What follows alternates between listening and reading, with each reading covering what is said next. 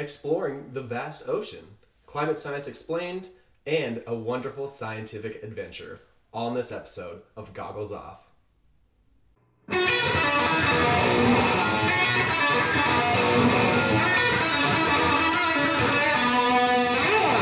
Welcome, everybody, to another episode of Goggles Off, the show where we get outside of the lab to talk to scientists about their lives and their research. Today, it's my immense pleasure to welcome my next guest, Paige Hull. Paige, how are you today? I'm doing great. How are you doing, Brandon? I'm doing super good. It was a delight to have you on the show. I first kind of became aware of your scientific journey in your newsletters, your weekly newsletters that you would give out, kind of detailing your experience on the research vessel, the Thomas Thompson. But before we kind of describe that story, I actually kind of want to give the audience a little background about you. So you're currently a PhD student in oceanography at the University of California at Los Angeles. Yes, sir. And before that, you completed not one, but two bachelors in science, one in earth science with an emphasis on climate, and then the other in physical geography. Yep. And then a whole list of publications and presentations, and then these fantastic newsletters to detail your wonderful scientific experiences. So lots of accomplishments for you. Thank you for the introduction. Of course. But to touch on, the research vessel, the Thomas Thompson experience that you had, I just want to kind of give the audience a little background on that. So that was with the organization GOSHIP, right? So that stands for the Global Ocean Ship-Based Hydrographic Investigations Program. Yeah. I looked at my notepad, but I did not have the note on hand, so I had it off memory that. And so can you tell me a little bit about, the goals of the research expedition and, what it was all about, what your experience on the Thomas Thompson set out to do? Yeah, of course. Well, thank you for the introduction. So, I am currently in the second year of my PhD at UCLA as an oceanographer. And in oceanography, we have to collect measurements either like manually in the water or through like models and assumptions.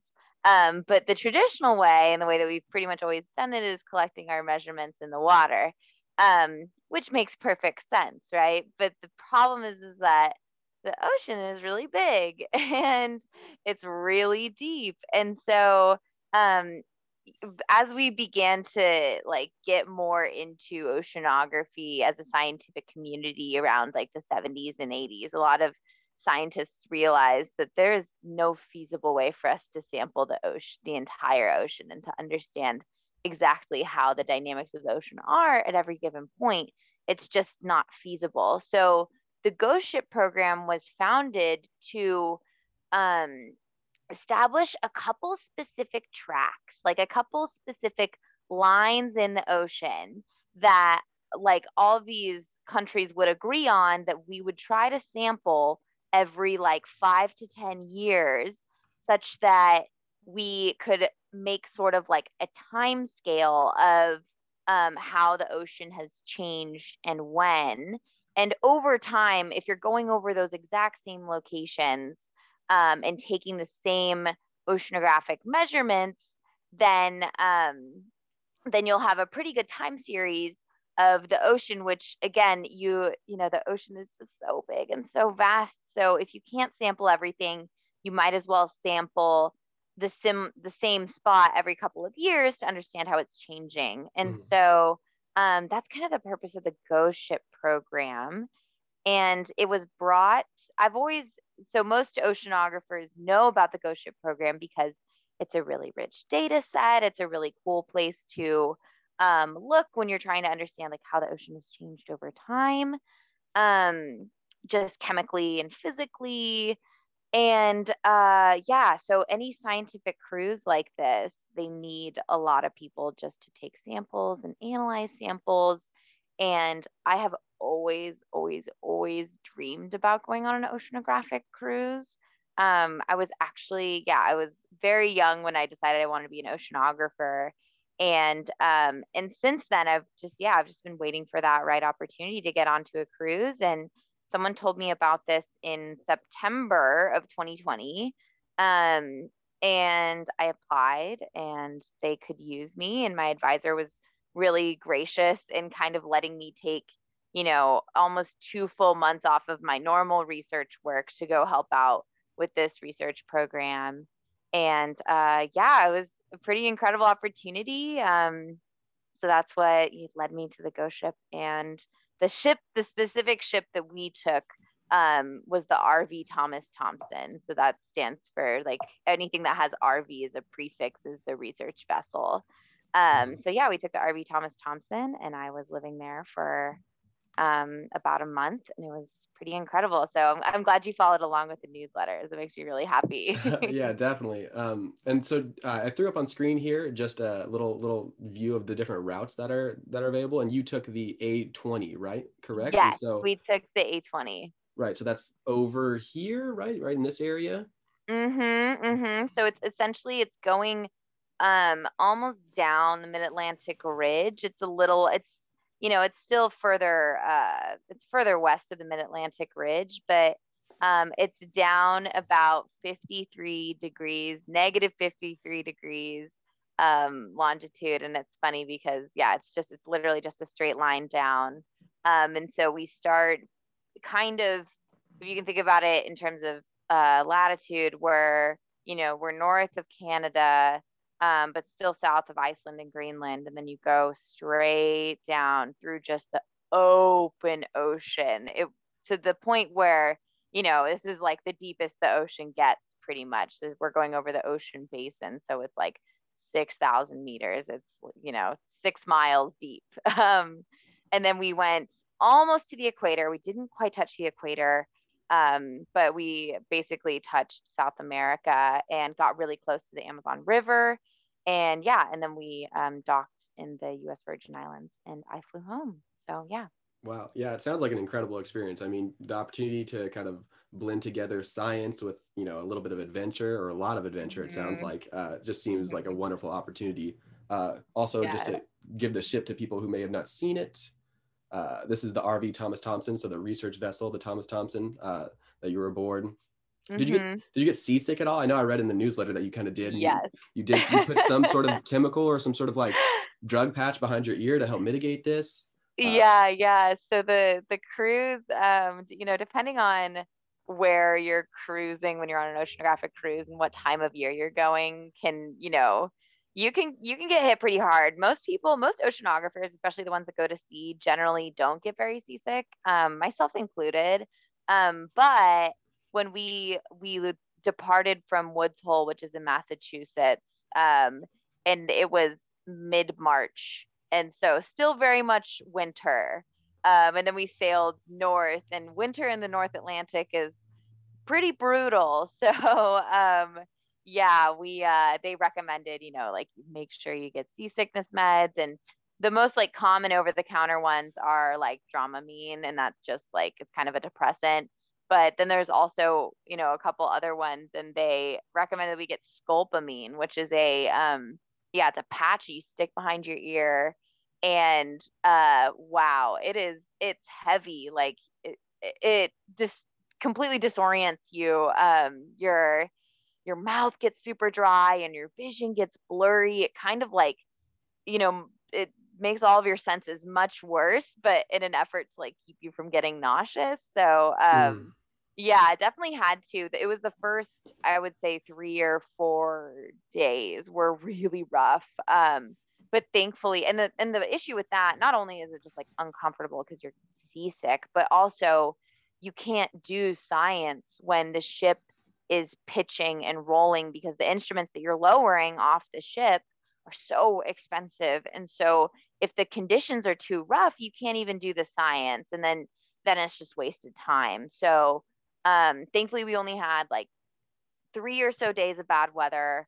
And then we continued on, and we got very, very lucky. But the Thomas Thompson, it's 274 feet.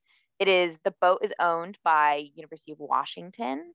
And it was just a really cool place to live and work and be. About 50 people were on board for my cruise. So quite the adventure. You mentioned that the Thomas Thompson set out to kind of get temporal resolution and get different measurements of the ocean, like kind of analyze these parameters over time, like year by year. So what specifically, are they setting out to measure? Kind of what things are they looking for, and what information can that provide to scientists? Yeah, that's such a great question, Brandon. So, in the ocean, thinking about the ocean, separating yourself from the fact that it's this giant, vast thing, it's a type of water. And like all liquids, and I'm sure like most of your listeners are somewhat familiar with this, but all liquids are gas soluble. And so think about like your can of soda. You open up a can of soda and it's cold and there's bubbles in it. And what are those bubbles? That's carbon dioxide. And if you leave that soda in the sun, it's going to get hot and your soda is not going to be as fizzy and you're going to like degas and that carbon dioxide is going to leave. So I say all of this to give a little bit of context as to the ocean is a gigantic sink of carbon dioxide. And it's it is truly the engine of the climate system. The ocean is so important. And so changes in carbon specifically can tell us a lot about what the ocean is doing, not only like how hot is the ocean, but beyond that, how much energy is it taking in, how where are things being distributed over time. So the primary objective of specifically ghost ship cruises is to study the carbon cycle. So apart from just carbon dioxide as a gas, we also sample for pH. We also, so to tell like the acidity of the water, and the more carbon dioxide, the more acidic water is. We also sample for alkalinity, which is another kind of like deviation from pH. There's dissolved inorganic carbon, there's dissolved organic carbon. And all of these things are different parameters in a system that, we know the carbonate system, the carbon system in the ocean, mathematically, we kind of can work out how it's supposed to go. Like we know all the chemical equations and how they relate to each other, but how it actually changes in the water is really interesting, and different variables can modify different cycles. And so we're primarily studying the carbonate cycle on these cruises. Another interesting part of the cruise, though, that I was somewhat expecting, but didn't expect it to be so dynamic, was we sampled chlorofluorocarbons. So for anyone that doesn't know, chlorofluorocarbons were a chemical invented in the 40s and the 50s, and they were primarily used as refrigerants. And they were very, very effective, but so effective also at destroying the ozone hole. So when these were emitted, they would get into the atmosphere, they would bond, they would basically make free radicals of oxygen that would end up eating ozone. So ozone is O3, and these free radicals, these individual oxygens, would get up into the ozone hole and rip off extra oxygen. And so what was O3 and one free radical of oxygen ended up being, O2 and O2. So long story short, we get rid of chlorofluorocarbons. But chlorofluorocarbons are a gas. And just like carbon dioxide, like the ocean intakes chlorofluorocarbons. And so as we phased out chlorofluorocarbons after like some international agreements, they still remained in the ocean. So they're kind of like this layer that you can track over time, because the ocean slowly draws water down. And specifically in the North Atlantic, this is one of the areas of the ocean that draws water all the way into the deep.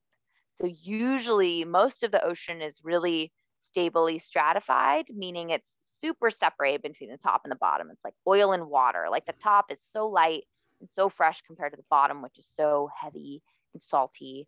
But in the North Atlantic, it's close enough that it can mix between the top and the bottom. And so because we were sailing in the North Atlantic, we were tracking the chlorofluorocarbons and seeing like, okay, where is this, layer? It's kind of a pulse in time that you can capture. And just knowing what we know about ocean circulation, this layer of chlorofluorocarbons should in fact be deeper and, further in the water column than they were in 2012, the last time this line was sampled. And those should have been deeper than the time it was sampled in 1999. So that's another variable that we were measuring on the cruise as well. So yeah, very interesting. A lot of chemistry, but primarily carbon. So yeah, Okay. that's what we were sampling. Yeah, one of the gnarliest things, just kind of reminding me of an environmental chemistry class I took during undergrad. Chlorofluorocarbons are gnarly, right? They like not only do Yeah. they react with oxygen to decompose the ozone, but they actually are a catalyst in the reaction, right? So they don't get consumed, Yes. so they can keep Yes. going on and keep decomposing the ozone. So it was a really gnarly problem Yeah. that we had to stop using those. Yeah. And so one of the instruments, it seems, that you were kind of primarily responsible working with on the Thomas Thompson was the CTD rosette, right? So Yes. CTD being conductivity, temperature, and depth. Yes. So can you describe this machine a little bit in more detail and kind of your role in working it? Yeah, totally. So yeah, in chemical oceanography and most oceanographic cruises, the primary method of measurement that we have is raising and lowering a CTD rosette. So CTD standing for conductivity, temperature, and depth. Essentially, why do we care about those things? So conductivity is you can measure actually the salinity, so the salt content of water by measuring its conductivity. And that's actually a really quick way for you to be able to tell how salty is this water. You pass a tiny little current through a tiny little sample of water and you get the salinity. And then you also, obviously, you want to know the temperature and you want to know the depth of that water. So on this big machine, so think of it, it's a little bit, it looks like a little bit like a merry-go-round, but it's about like 8 feet, 9 feet tall, and it's circular. And we have one machine on the bottom that measures conductivity and temperature and depth on this metal machine as it goes down into the water column. Now, that's only one component. The rest of this, like little merry-go-round, is actually covered in tall, skinny bottles. So these bottles have openings at the top and the bottom. And what we do with the bottles is we lower this machine all the way down to the bottom of the seafloor. And the whole time we're measuring conductivity, temperature, and depth with just this little device, and it's sending data back up to the ship through a wire. Once we get to the bottom, then we slowly raise this whole machine and we close the bottles at specific depths. So if you think about at the sea floor, if we have 36 bottles, we're going to close one bottle. And once you close that bottle, you have now captured what the water looks like at the bottom of the ocean. And then you raise your machine a little bit more. You raise it maybe like 200 meters, and then you close another bottle. And so you continue to do this kind of in a spiral all the way until you get back up to the surface.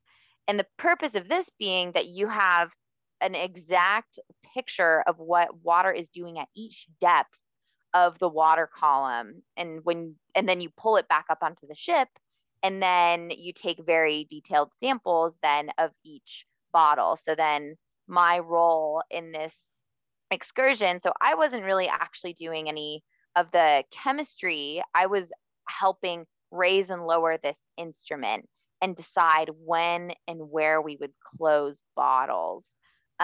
So that's kind of an art in itself, because you want to make sure to capture really interesting features of the water column. So for example, like obviously you want to know what's happening at the bottom, but you also want to see what's happening, say, at the end of the euphotic zone. So this is the end of the area where sunlight can no longer penetrate. Usually this is a really interesting place for carbon, for the carbon cycle. So it was my job to, first of all, take care of this device and, clean all the bottles, caulk all the bottles. They're under incredibly high pressure, so you have to pull these springs back, and it's pretty physical. And so I have to clean the bottles and, prepare the bottles. But then once it's getting lower down to the water column, it was kind of my job and like my fellow operators, we would be on the radio with the crew members operating the winch and telling them what depth to go to, when to stop, and then we'd use software to close the bottle, make sure that, you know, that sample is truly tightly cataloged in there, and then keep on bringing it up. And so for some of the, to give context as to like, okay, you know, that sounds it, and it's in practice very simple, but it just takes a long time because the ocean is so deep. It's crazy. So even if you're lowering this device at, you know, 60 meters per minute, some of the full, you know, down and up, sometimes it took almost 5 or 6 hours to go all the way down and all the way back up again. And then the second that that instrument hits the deck, the second we get it out and safely secured on deck, two things happen. One is that the ship is full steam ahead to the next station, because we do not want to waste any time.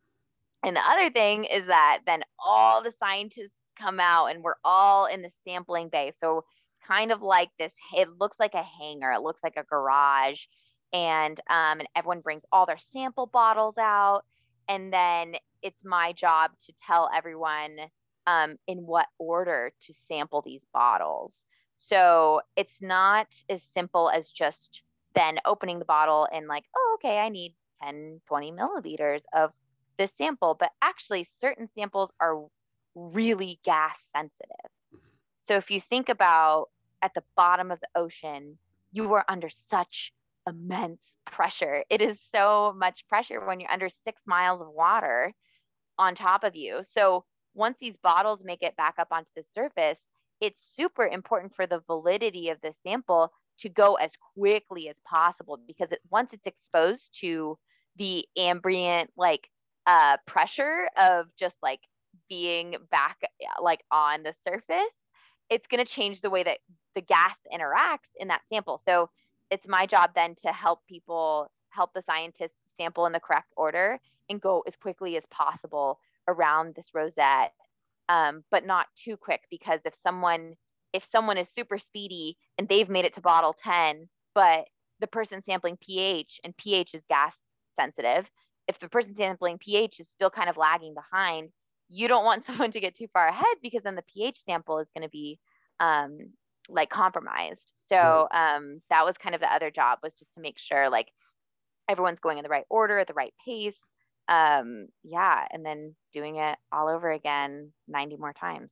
Yeah, the gas sensitivity of these samples is really, yeah, totally a thing. It's funny. Just the other day, a postdoctorate, so a very educated lady in my laboratory, was like, Brandon, I don't know what's going on. Like, I think the pH meter is being weird, because I'm trying to take the pH of water and it's not 7. And I'm like, well, it won't be, right? Because CO2 will dissolve in the water and you'll make carbonic acid. And so it's actually going to be pH around 5.5. And so, yeah, if any of the atmospheric gases or stuff dissolve in your sample, going to totally change things, and the pressure difference will also change things as well, which is funny, just that somebody who, you know, can be such a senior scientist would be like, oh, the pH of water isn't 7. It's like, nah, not really, in an ideal space.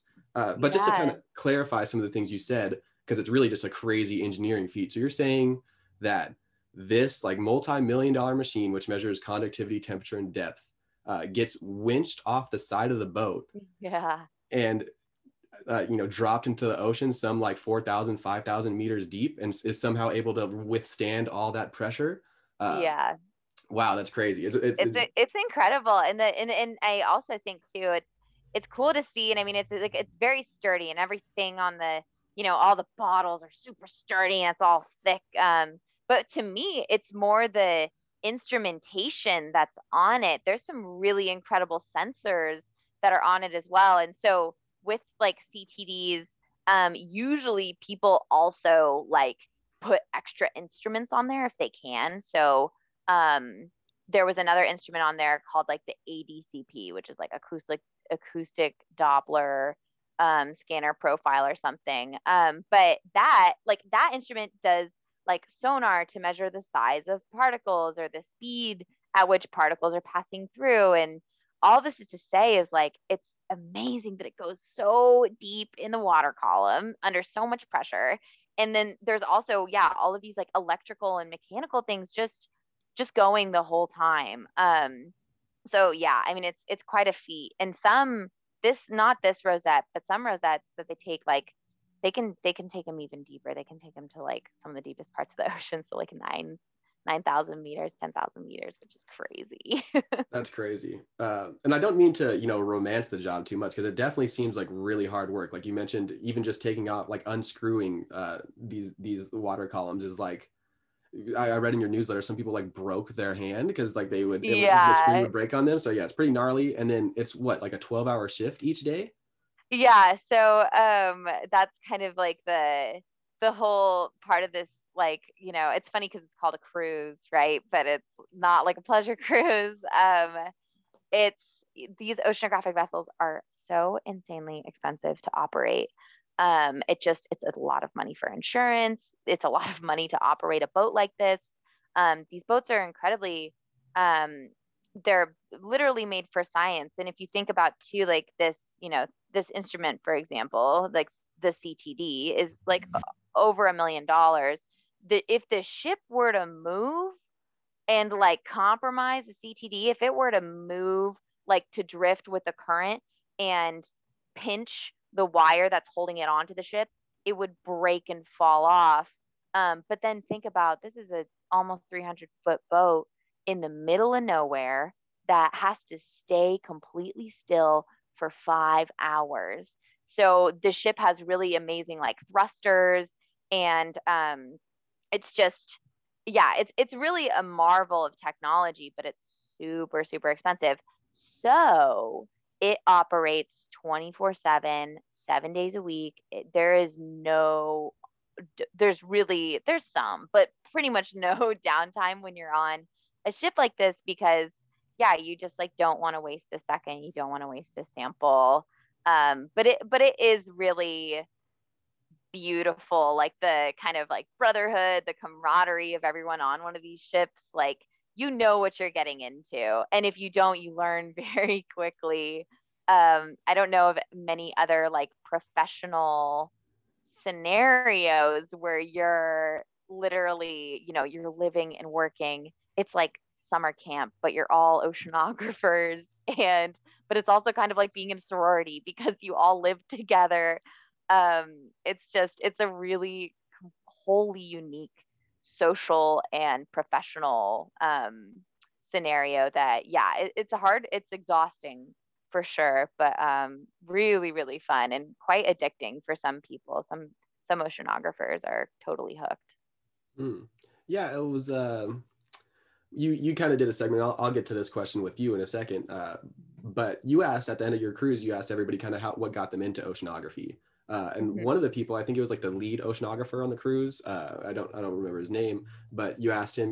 He's been going forever. He's been doing these trips forever, and you're like, do you like it? Do you still like it? And he's like, oh, I love it out here. Yeah, Which yeah. I could totally understand because it just seems like such a sense of an adventure. And if you can kind of get past that, I don't know, that isolating feeling, that could be, I don't know, I could imagine you get a little isolated, but it might be really nice to take that break from society. Oh yeah. And I think a lot of oceanographers, they either love it or they hate it.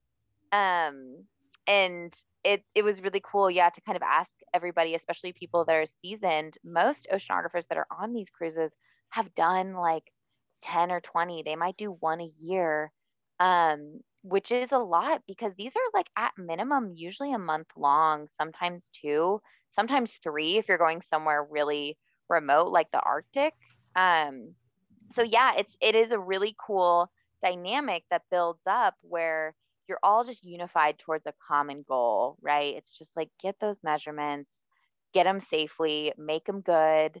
But yeah, it's isolating in that way, but it's also incredibly unifying because you all are here for this one thing, and it's also this camaraderie of like you're all cut off from society. And it was very interesting going on this cruise during COVID and like lockdown, because so we all had to isolate, we all had to quarantine for 2 weeks before the cruise. And I mean, pretty much, and also we just hadn't really been seeing anybody really before. And then to get onto a ship with 40, 50 people, which I haven't been around 40, 50 people since before COVID. And so to then be all together again was really interesting and like very cool. And I think all of us just like it was, I think, a particularly special cruise because we all had been so deprived of that connection Mhm. for so long. And then to be connected with so many new people that are so inspiring and also like just motivated by the same things that motivate you was really cool and unique too. But yeah, it takes a different breed to Yeah. do the whole cruise thing. It seems like very like quickly when you're reading the newsletter, it seems like yeah, there definitely is a sense of community on the ship, right? I mean, you like you said, you know, you have this, you're isolated with these people, and like that's it, that's your world, and so you really have to like get along and communicate with these people effectively. Hmm. And yeah, going off what you said, like you know, cruise people are built different. One of the gnarliest things that I kind of read about in the newsletter was when the winch got stuck. So when the CTD was Mm-hmm. over the side and the winch gets stuck, and then engineers have to come out and like on the fly fix it. You know, you can't, you know, Hmm. because you can't lose any time, right? You know, this is money, money is time, and so it's like, oh, you got to fix that on the fly. That seems so just gnarly and like exciting. Like, what an exciting like problem to Yeah. tackle right away. Yeah, for sure. So that's a lot about the Thomas Thompson. There's just so much to talk about. I know, it's crazy. What would you say is like the best experience you had in the Thomas Thompson? And then also, you know, what is maybe the worst thing that you kind of went through on the Thomas Thompson? That's a good question. I think I think kind of the best experience was, I would say in general, my position as the like CTD operator was really unique in that I got to talk to every single one of the scientists to get to know them and their sample and what they needed. You know, is their sample gas sensitive? Is there things that I can do to help them sample better? So that was really cool to be able to get to know all the scientists and then all their measurements too. I like, you know, if I had any extra time, I'd have them talk me through their sampling techniques and then see, you know, how do they actually make these measurements. So I had that interaction with all of the scientists. And then additionally with the crew, because we, you know, the scientists and the actual crew that's operating physically the ship um, can get kind of like separated in this whole process because the crew, their job is just to get the ship from point A to point B as quickly and safely as possible. Whereas the scientists, they don't, you know, they don't need to worry about that. They just need to worry about their samples. And so a lot of the scientists and crew end up being in these separate pockets. And I felt very lucky in that I got to almost completely equally interface with both because with the crew, you know, we'd have to communicate like, oh, okay, our next station is here. We need to be at these depths. We, you know, the CTD is giving us funny readings. Like, do you think something's going on with the electrical? Like, so that was really awesome to be able to like have, you know, dip my toe into both worlds because I think a lot of scientists just get their, you know, they come out to take their samples and then they go back into the lab and then they're full steam. Then the whole time that I'm interacting with the crew and other people, scientists are just going to make as many measurements as possible and not get behind. So I would say that's probably my favorite part. In general. And there were some other really amazing memories too. Like when we, there was a specific latitude that we got to that's sometimes referred to as the doldrums, but it's where the atmosphere interacts in such a way that it makes this dead zone of wind. And so it's this band of ocean that's flat as a lake. It's gorgeous. And it actually, the doldrums were like in pirate times very dangerous because they were all sailboats. And so if you got stuck in the doldrums, like you could, you know, be stranded for weeks. But now it's really great because, you know, we showed up and the water was just so blue and glassy. And then those nights when we were steaming to the next stations, there was phytoplankton in the water that was bioluminescent. And so it was really cool to stand on the stern of the ship and look as the rotors churned up water. It was just like little light shows. And that was just really special, especially when you're so tired and kind of deranged and just like in this completely foreign environment, and then you're just looking into the water and it's like explosions and you're like, what's going on? So that would be another favorite memory. And I think in terms of difficult times, it's just you can't have a bad day on a ship because there's nowhere to go.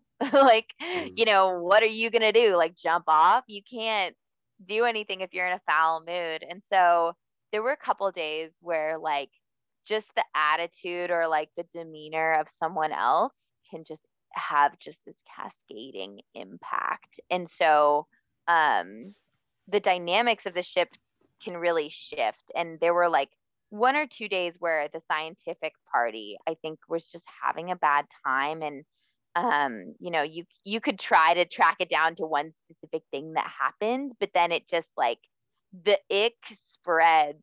So yeah, that was a little bit difficult, but you know, eventually like, and I think again, like people that do these cruises know, they know what the deal is. Like maybe we have one bad day, but like you can't keep your attitude. You got to wake up the next day and just like blank slate, you know, start anew, because if you carry a bad attitude for more than 2 days, you know, it feels like a lifetime on the Mm. ship. So yeah, that would probably be the most challenging part, is just like making sure that like, you know, that bad attitude, whoever's it is, doesn't completely impact everybody.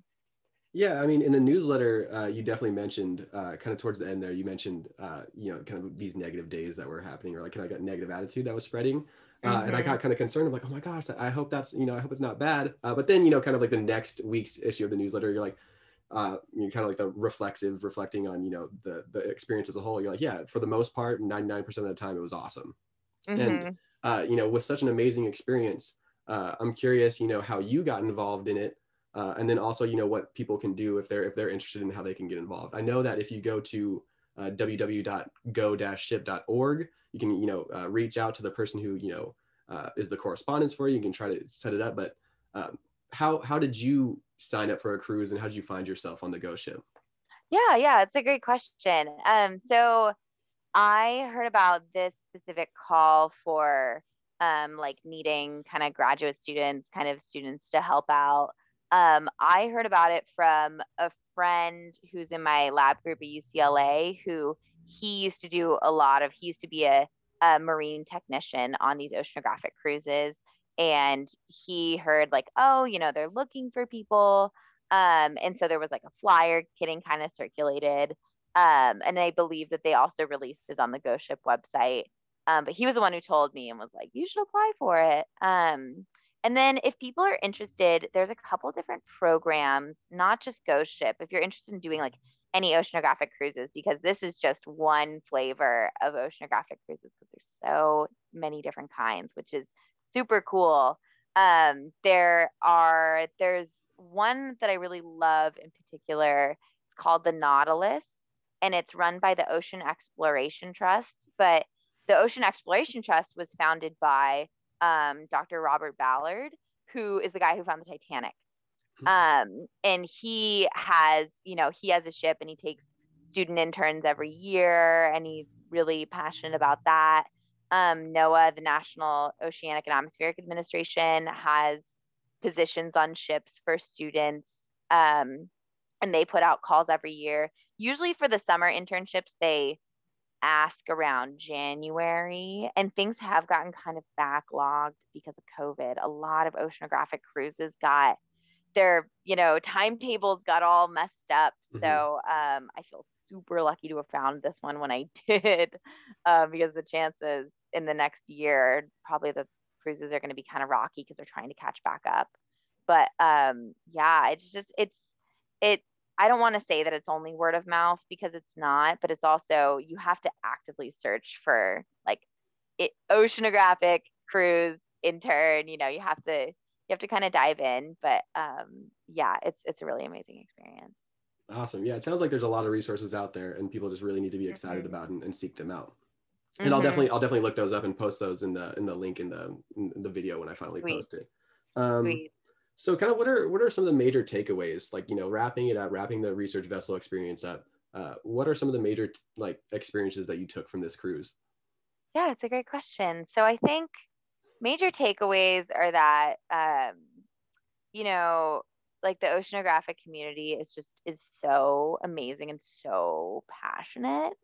Um, and that you have so much to learn from every single different scientist and their perspective.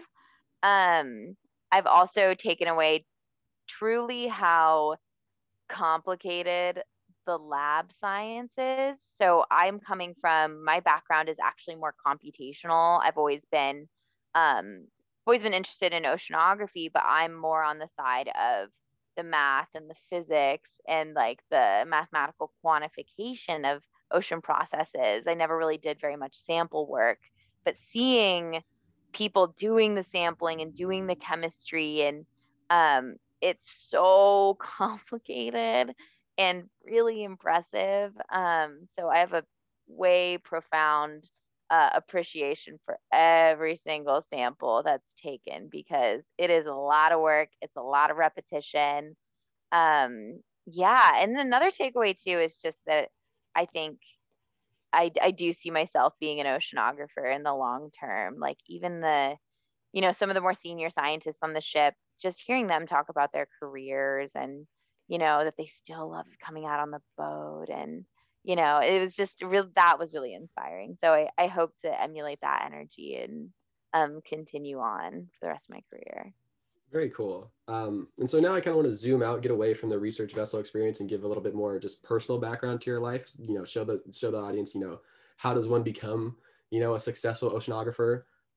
So can you tell me a little bit about like your career path and how you ultimately became a scientist and how, you became interested in oceanography? Was it, one moment that you can pinpoint, or was it kind of a culmination of things? Yeah, I'd love to. So, I'm one of those like terribly annoying people that I was like 4 years old when I decided I wanted to do oceanography. So, actually, my parents had bought it's like a National Geographic documentary about Dr. Robert Ballard, the man who found the Titanic, finding a different ship, the battleship Bismarck, and but the whole documentary is about him on this oceanographic research vessel, and they're using this technology that's now super outdated, but in like 1999, I'm watching this. I'm 3 years old, and it was the coolest thing in the world. And I always loved the ocean. I always was just a water baby. I would just, sit in the ocean, and I loved the feeling of waves. I loved like going just beneath the surface and like letting the ocean kind of rock me around. And it always really fascinated me. So it was kind of decided. And once I was like, oh, oceanography is like a career. Great. I'll do that. And it helped that, as I continued through school, I was really good, but not really good, but I was proficient at math and science and physics to the degree that you kind of need to be to have it not seem so intimidating. So, yeah, I was always, really inspired by oceanography and oceanographers. And yeah, then it was never really a question in my mind. And so when I was at UCSB for my undergrad, that was a perfect place to be because it's literally on the ocean. The campus is on the ocean. You can't get any better than that. And in terms of oceanography, it has some of the best faculty in the world, in my opinion. And I was very lucky in that I started in the earth science department. So interestingly enough, we don't have an oceanography major at UC Santa Barbara. There's marine biology, but that's different. That's more like the living, Mm-hmm. like mammals of the ocean. But yeah, so I started off in the earth science department, which was super cool because that gives you kind of a truly geologic scale of the ocean and the climate and how they've interacted over, the last 4.5 billion years of Earth. And then I branched out into the geography department and added on a physical geography major. And both departments did a really, I think, holistic job of teaching the math, the physics, the chemistry, and then how all those things couple together and make the ocean the dynamic engine that it is. So I was just so inspired the whole time, and I was really lucky to take some amazing classes. And then it was no question that I would continue. Um, so then per the recommendation of like many trusted mentors, I took a year off between undergrad and grad school, because I just wanted to take some time to like, take a break from academia and like work. And also too, I know that like you're just finishing going through like the grad school process. It's exhausting. So I wanted to like make sure I was ready for that. So I took a year off and I worked at the National Center for Atmospheric Research, which is like also abbreviated as NCAR, but it's kind of the way I describe it. It's like NASA, but only for the atmosphere. So it's operates somewhat like a university in that it's primarily funded by the National Science Foundation and grants. But that was a really amazing place to work. While I was at UCSB, I got a pretty deep GIS background that's kind of what I used when I was working at NCAR. But yeah, that was a really amazing time. A year, had so much fun, lived in Boulder, Colorado, which is awesome. But yeah, and then, during that time, I was thinking about grad school and deciding, like which beach school am I going to go to? But kind of by surprise, ended up at UCLA. I was expecting either to go back to Santa Barbara or go to UC San Diego or maybe Santa Cruz. But I met my advisor almost at the end of my PhD application process, like almost like a week before the UCLA application was due. But he had the same, like, we shared the same passion for the ocean and specifically what I wanted to do, which was like modeling and biogeochemical cycles. So understanding how the biology and the physics and the chemistry all kind of couple together and not really focusing on one specifically. And he, was so enthusiastic and I was completely sold. So, yeah, applied, toured, got in, and yeah, then it wasn't a question from there. And so I've been at UCLA ever since. Very and cool. I love it very much. Yeah. Very cool. And so that advisor that you're under currently is Daniel Bianchi, right? So what is, what is the focus of your graduate studies right now? What are you looking at? You kind of mentioned it just a little ago, but could you go into a little bit more detail into your day-to-day, what your research project is?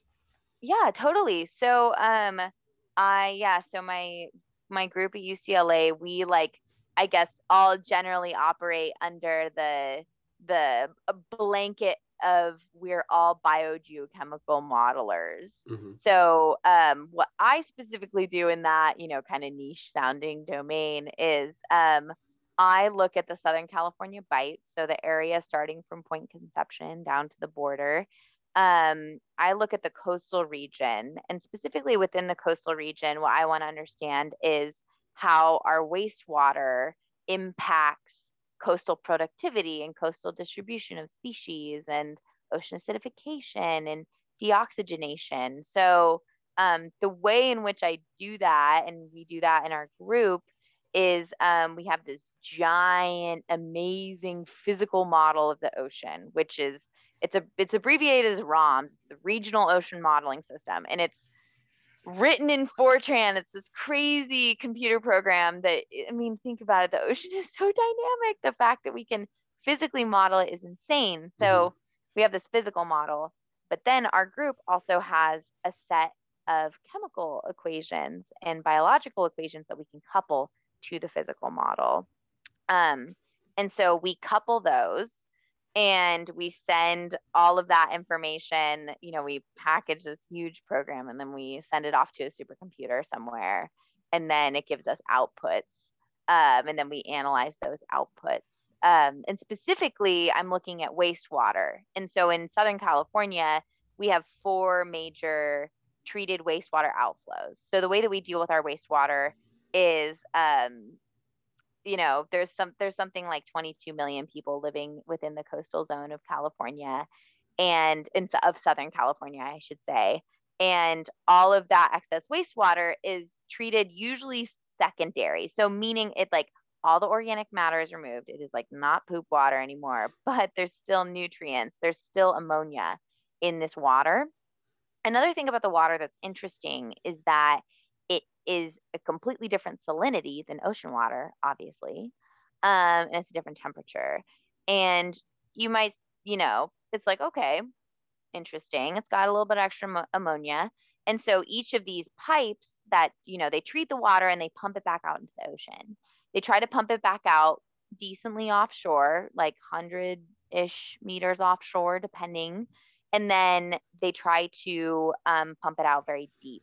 So at like 60 meters, 60, 50 meters. And they hope that the deeper they pump the water out, that it's below where the primary like biological productivity is happening, so that it won't really influence the biologic cycles of phytoplankton growing and zooplankton eating the phytoplankton and all that jazz. But it's not so straightforward because the California current system has so much mixing. It's very turbid water. So a lot of those nutrients are brought up to the surface. Another reason why those nutrients are brought up to the surface is because it's just more buoyant. It's not as salty as the surrounding water. And so you have this buoyant plume of water that it's not toxic, but it's just different. And so it's going to cause changes in its like surrounding area in terms of productivity, at least. So my research right now is understanding what those changes are, and if water, if we are to treat our water in different ways, if we're to change the standards, what's the most efficient way to do it? Because water treatment is so expensive, and to say that we need the water to be 100%, clean is unfeasible. And also too, if we were pumping out just straight fresh water, that's also going to impact the current in like the California system because it's not ocean water. So my primary research is to study that. And then a little tangent I'm not leading on it, but people in my group are working on, is understanding too then how those changes can also trigger harmful algal blooms. So there's certain species of algae in the California current and all over the world that under certain stressed conditions, they'll just start producing a toxin. And the mechanism is a little bit foreign. We're still trying to understand it. But in the California current system, we experience harmful algal blooms and toxic algal blooms, and that can poison seabirds, sea lions, poisons people. So we're also trying to be able to model that as well, like kind of coupled to our already established physical biogeochemical models. And we also want to make another kind of addition to that to say like probability of a harmful algal bloom happening in the California current. So yeah. Very cool. It almost sounds kind of like very, I mean, not direct platform off of, but very related to your work during undergraduate, where your thesis was it monitoring the threat of runoff to coastal ocean environments, right? So kind of like, you're still very interested in the coast, and you're still kind of looking at, like runoff / wastewater and how it impacts the ecosystem. Yes, definitely. I've always been like I think coastal dynamics are so interesting. It's like, it's where we meet the water, but it's also, they're super sensitive systems. And and it's, we're doing so much, like humans are just like completely altering these like chemical and nutrient cycles. So it's very interesting, and I think important to understand like, what does that mean, not just for like the trophic levels of the ocean, but like for us as humanity, like what's going to happen as we change this water. So I think I'll probably stay on that same vein too for as long as I can. I always have more questions every day. Very cool. Okay, so another personal question. We touched on it a little bit earlier, but you obviously have a lot of passion for not only science, but also scientific communication with your newsletters. And then, you have this Research Vessel newsletter, but then you also kind of had one called Climate Change for Cool Kids During COVID. Kind of a 2-month-long lecture series where you educated people in a conversational way, easily digestible way about, important topics involved with the climate. And this is all just you taking it upon yourself to like teach people about the climate and just raise scientific awareness and scientific participation. So and I must say they were fun. Like they were definitely, I mean, I wasn't in the live interview, but there was like little drinking games, like take a drink every time I say CO2, stuff like that. Very engaging. And so many analogies, like with the soda can that you brought up earlier and things like that to really, make it easy and not, you know, obfuscate it with jargon and, you know, a lot of like big words and scientific terms, but really just, you know, be poignant about it and communicate, you know, in a way that everybody can understand. So Yeah. where did this like passion start, and like why are you so committed to scientific communication?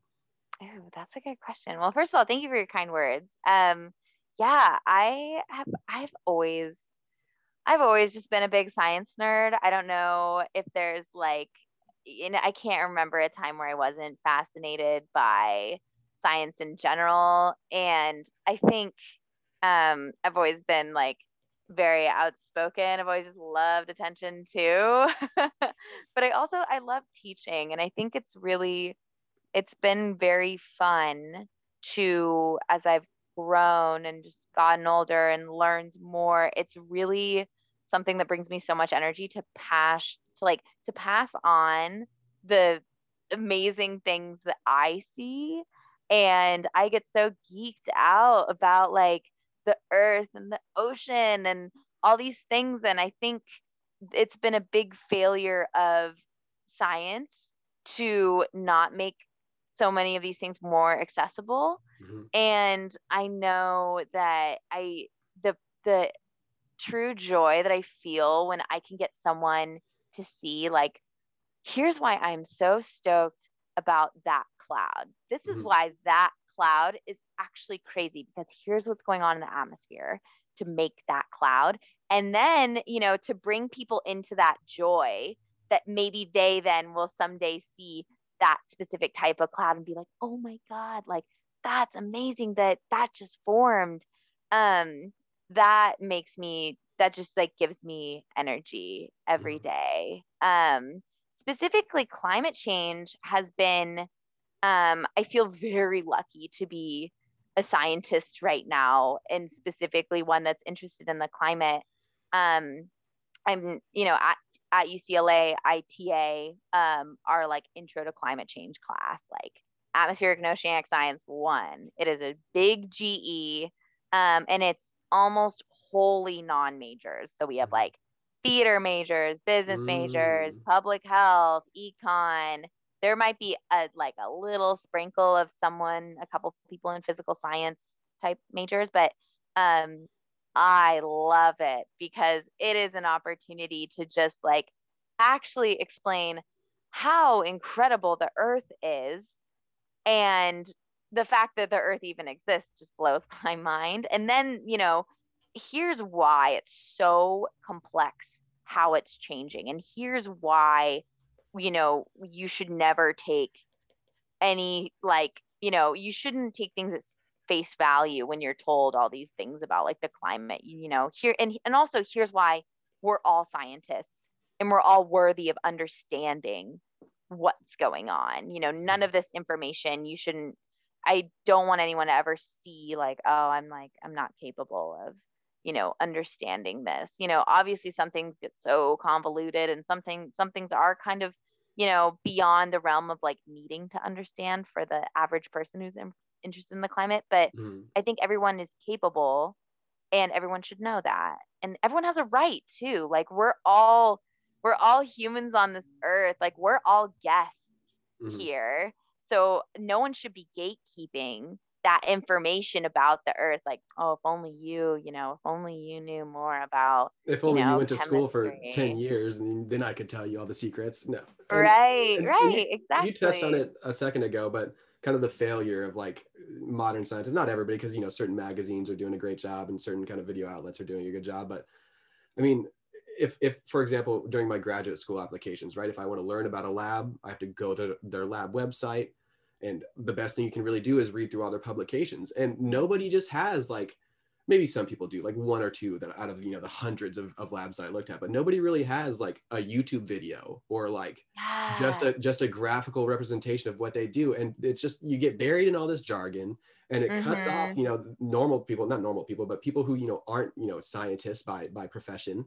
Yes. And it makes them feel like they can't, you know, interpret the data or even, you know, really understand the data. And it's honestly sad because nothing should really be Yes, so complicated that you can't explain it to me. You should be able yes, to elevator pitch what you do to me and to really anybody. And, you know, as long as their IQ is like above 70, they should be able to get it, right? Like yeah, it's a yeah. shame that like the scientific community, like you said, kind of gate kept a lot of this information for a long time. And it kind of goes back to your presentation at Esri, ESRI. I don't Hmm. know if you say Esri, but you gave this presentation about your thesis in undergraduate, and you talked about how, you know, you assembled this great tool, you know, to analyze and kind of like, you know, give a graphical representation of all the data that like was built up in the years. And all the data is like decades old that you're using, right? It's like old and available, but there's just Yeah, no yeah. good visual representation of it. So it's like it's almost useless, right? Because it's only relevant to a scientist who will dig through it for hours and hours. Hmm. But if you have, you know, a wonderful, you know, like the picture you made, right? The geographic information system, or, you know, that story map that you made, uh, really just boils down all that data into just one really easily understandable graph that like anybody could look at and understand what it's meaning, right? Hmm. And so, yeah, I think more work certainly needs to be done in terms of scientific communication and like getting people uh, to actively participate in the scientific community. Yeah, yeah. And I think, yeah, I think we share the same sentiment in that regard. You know, when you know, especially when you're pursuing higher education and it's like, oh, you know, so exciting, you know, you're at this level of, you know, you're at this level of learning, I guess, and research, but then it seems like a failure because, you know, for the rest of, you know, it's like, oh, this, you know, let me tell you how great all of our research is and everything that we do. And it's like, okay, could you explain this to like the average person? And also, like, do you believe the average person is like worthy, right? Like, Mm-hmm. you know, is that something that's a priority to you? And just to a lot of scientists, it's not. Right. And I think it's a little bit a product of, you know, certain generations. They Mm-hmm. just are like, I'm a scientist through and through. I make my science for other scientists, and that's science. And Mm-hmm. that's not the science that I want to be doing. You know, not to say that it makes their science less valuable, but it makes it less valuable to humanity. Mm-hmm. I And mean, it definitely makes it less valuable. I mean, less people that get to see it. Yeah, I mean, it is less valuable. Like people, it's not yeah, going to and have an impact. especially for me in my field with climate change and climate change related things, I think that is completely inexcusable to not make it incredibly applicable to not just the public, but to policymakers, but to Mm-hmm. people who need to hear what's going to happen and how we understand what's going to happen, Mm-hmm. or even what we now know we can't predict what's going to happen. Mm-hmm. We are responsible as scientists to be able to tell people about those uncertainties, about those changes, because like humanity is going to change. And yeah, and just to keep that information from others, to me, is, you know, is very inhumane. But then, and then on the opposite side of the coin, to share that information with everybody and to explain just like what makes me so excited is so fun. Mm-hmm. It's so fun. So I try to, yeah, I've been trying to find ways to continue to incorporate that into my life. But and you're literally doing this, right? You're doing a podcast. This is like an amazing form of communication. Um, and as I've gotten into like higher education, you definitely like you have to take it upon yourself. There's aren't many people who are like, you know, a big part of our lab is outreach. Like a lot of Mm-hmm. labs may say that, but in practice, it's, you know, it does take a lot of effort. So, you know, it's something that I've very consciously curated, and, you know, and it's exciting, yeah, to see you also like consciously curating it, because we need people to, yeah, we need to break down these walls. Yes, definitely. So kind of platforming off that, what's, you know, some advice you might have for a young scientist, maybe someone interested in Ooh, oceanography, or, you know, just a general scientist, just trying to yeah, get their career started. yeah, that's a good question. So for I'll start first with the specific of like an oceanographer. So if you're interested in getting into oceanography, um, you know, like, I, you know, people hate when I say this, but it's like learn the math, get comfortable with the math, get Hmm. comfortable with physics, get comfortable with all the things that may seem kind of heavy, because it is so much, oceanography is so process based. I know, and it's funny, people always ask me like, ooh, tell me about, you know, shells or like marine biology. I know nothing. I have not taken a biology class since freshman year of high school. I know nothing about biology. So this is specifically for oceanographers, but yeah, get comfortable with the math and the physics, and really take your time, try to find a part of the like oceanographic cycle that you are, you know, try to find one component, because all of it is so amazing, but you'll get lost in the weeds if you're too interdisciplinary. And I'm super interdisciplinary. So if you can find one specific component that you're hooked on, pursue that. For a general scientist and for anyone kind of coming out of maybe, so for anyone in undergraduate currently that's interested at all in science, I'm sure you would echo this, Brandon. Just do research. Oh, yeah. Do anything with anybody. Knock on doors, send emails. Also, I think one of my biggest lessons was that like you don't need to fill out an application. You just got to go talk to people. Like you just got to go into a lab, ask people what they're doing, see if they need help, they know of anyone that needs help. Doing research is so invaluable, and I think it's something that a lot of people just don't do, or they don't take the priority to search that out. And you can't recreate that once you're out. It's really hard to get research experience once you're out of college, without having any previous, you know, it's kind of one of those terrible cycles. It's a catch-22, definitely. Exactly. So especially while you're in a university, get research experience. Again, if you're in a university, go to office hours. You don't have to say, if you ever have a teacher that you find mildly interesting, go just say what's up. Go say hi. Like go week 3 of the semester or the quarter and just say like, hey, I'm taking your class because of this, and I'm interested about what you said the other day, whatever. And professors appreciate it. They'll give you their stories. They might put you in some really interesting research themselves. So yeah, again, just like take advantage and like, yeah, just don't waste that time. Getting into the professional world, more difficult. I mean, yeah, I was kind of lost the year that I was doing research as like a professional. I felt much less guided. And I don't know if that was a product of just where I was at, or just the fact that when you're doing independent, you know, research for the first time, truly independent research for the first time, you just feel very lost. So try to have some touchstones and try to have some bigger goals in mind other than, you know, I want to do research. Try to have some really tangible goals of like, I want to get proficient in this software by this date.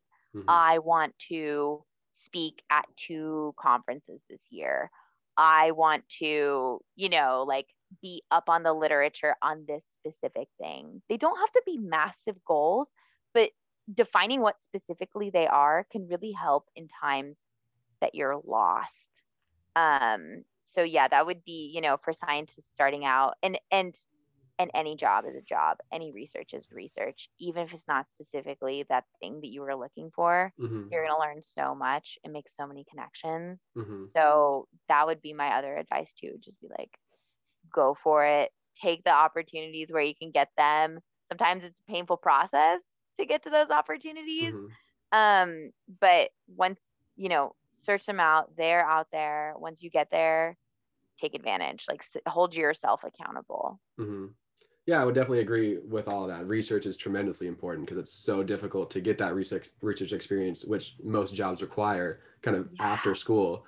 Yeah, totally agree with everything you said. Yeah, that's all great advice.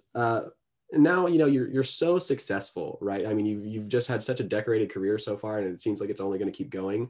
Thank you. You know, and like we can often, you know, get caught up in, oh man, this person is so great. Are they just better than me? And so I think it's a helpful exercise, and, you know, helpful to try to ask, you know, what is your greatest scientific failure? You know, what's a time where it didn't work out for you, and, you know, how did you respond to that? Oh my gosh. Well, yeah, thank you for the kind words. And it's funny you say that because imposter syndrome is so real. It's so real, especially, at like any, you're doing research, you're at a university and you're just like, the more I learn, the less I know. The more I Hmm. learn, the more I'm like, I'm an idiot. I don't know Hmm. any of this. Hmm. So like an example, I mean, I literally last week just got a no from a fellowship. I've applied to, I think, 8 fellowships now. Hmm. I'm lucky that I'm funded by UCLA, but I've applied for the NSF GRFP twice, gotten 2 no's. I've applied to the same NOAA fellowship twice, gotten 2 no's. I've applied for the DoD fellowship. I've only been denied fellowships except for one that was like kind of, but that was more like interdisciplinary for, like leadership stuff, which was, Hmm. I'm super thankful for. But um so first of all, denial is so common. People don't talk about it enough. Everyone gets denied a lot, a lot, a lot, a lot. So I am absolutely no exception to that. I've had, so my like senior thesis, I'm still trying to get published Hmm. and it's Hmm. painful. It is nails on a chalkboard. And at this point, like I wrote that like 3 years ago and I'm so sick of it. But Right, right. yeah, but it's like, oh, it's such a slog. But yeah, it was rejected from, oh gosh, I forget what journal, but now but you have to bounce back. Like I threw myself a little pity party for whatever, like a month, or I was like, wait, I got rejected. And then I read the comments and I was like, you know what? These are all valid. Like this paper wasn't very good. Like this paper was a little bit misguided. Like it didn't really, I get why it was rejected. And Hmm. so, using those moments to kind of like motivate you and be like, you know what? Yeah, I can do better. Like I need to, use this to catapult. But yeah, my my biggest, I would say, yeah, that paper specifically is one that's just like still kind of pinging in my head. That's like Um, one of the worst things when you have a paper that you're just trying to publish and it's like old and you're like, I'm trying to do my new experiments. And yeah. I still have to revise this old paper. And it's like, I kind of just, yeah, that can be I totally understand where you're coming from with that. Yeah. So that for me has been oh my gosh, such a slog. And then one other thing that I want to say, Brandon, is that my first year of graduate school at UCLA was brutal. Mm. It was so hard. Like and I wasn't expecting it to be easy, but the classes that I was taking, I had like a thermodynamics class, I had a dynamics class, I had atmospheric chemistry, I had, like some like hard classes. And the funny thing, and it's not that undergrad was a cakewalk for me. Like I definitely worked really hard in undergrad and I did not have a 4.0. I had like a 3.3, 3.2, which isn't bad, but it's not perfect. Mm. And in grad school, that first year, I was like, I don't know if I can do this. Like, well, I knew I could do research, but I didn't know if I could pass the classes. Hmm. They were so hard. But then my mom actually she had something really amazing to say, which, really helped me out and kind of like got me to dust myself off. She was like, Paige, like, this is the hardest level of school. Like, school doesn't get harder. Like, classes don't get harder Hmm. than graduate courses. Hmm. So they should be hard. They Hmm. should be really hard. And if they aren't, then like something's wrong. Either the classes aren't hard enough or you were already mastered the material. Hmm. So that's another point too, I think, where I was like, I don't know if I can do this. And then, she said that and I was like, good point, mom. Yeah, that is cool. You're right. I was also team not low GPA, but not like a stellarly high. I was also like a 3.2. Uh, and Right. so kind of touching off, what we talked about just previously for advice for young scientists, this Mm-hmm. idea and what you just said about papers getting rejected and dealing with rejection. I went to a lot of labs, I remember, and approached a lot of labs trying to get that research position to get that experience. And a lot of people turned me away. They're like, your GPA is too low. It's not going to work out, Yeah. man. And if they could only, if they only knew that I also like was working full time and stuff like that, and I was actually just like immensely passionate, I just wanted to do work for them, I think I could have done great. But you just have to deal with that rejection, not get discouraged, and Mm-hmm. keep asking professors, keep trying to get those connections going, because eventually, if you're passionate about something and you work really hard at it, good things are going to come your way. So yeah, just Totally. persevering, and like persevering through rejection and the failures of science is so important. So that's It why I want to ask so those failure is. questions. Of course. One thing I kind of want to close out with, which is like a beautiful quote from your newsletter that Mm-hmm. I just really liked. It resonated with me. You say your job is to be curious about something that you love. Can you give me a little insight into what you meant by that, and like your thoughts on that? Yeah, yeah. I mean, at the end of the day, like I am so profoundly lucky that my primary purpose right now is to look at the ocean and use tools to understand why the ocean is functioning the way that it is and why we're seeing patterns in certain areas and to even see the patterns.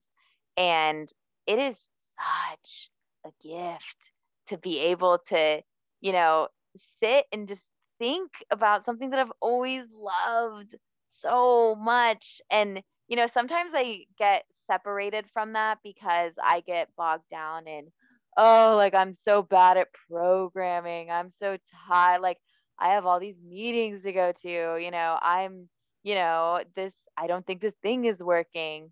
But at the end of the day, like, what is it that I have to do? I have to get curious.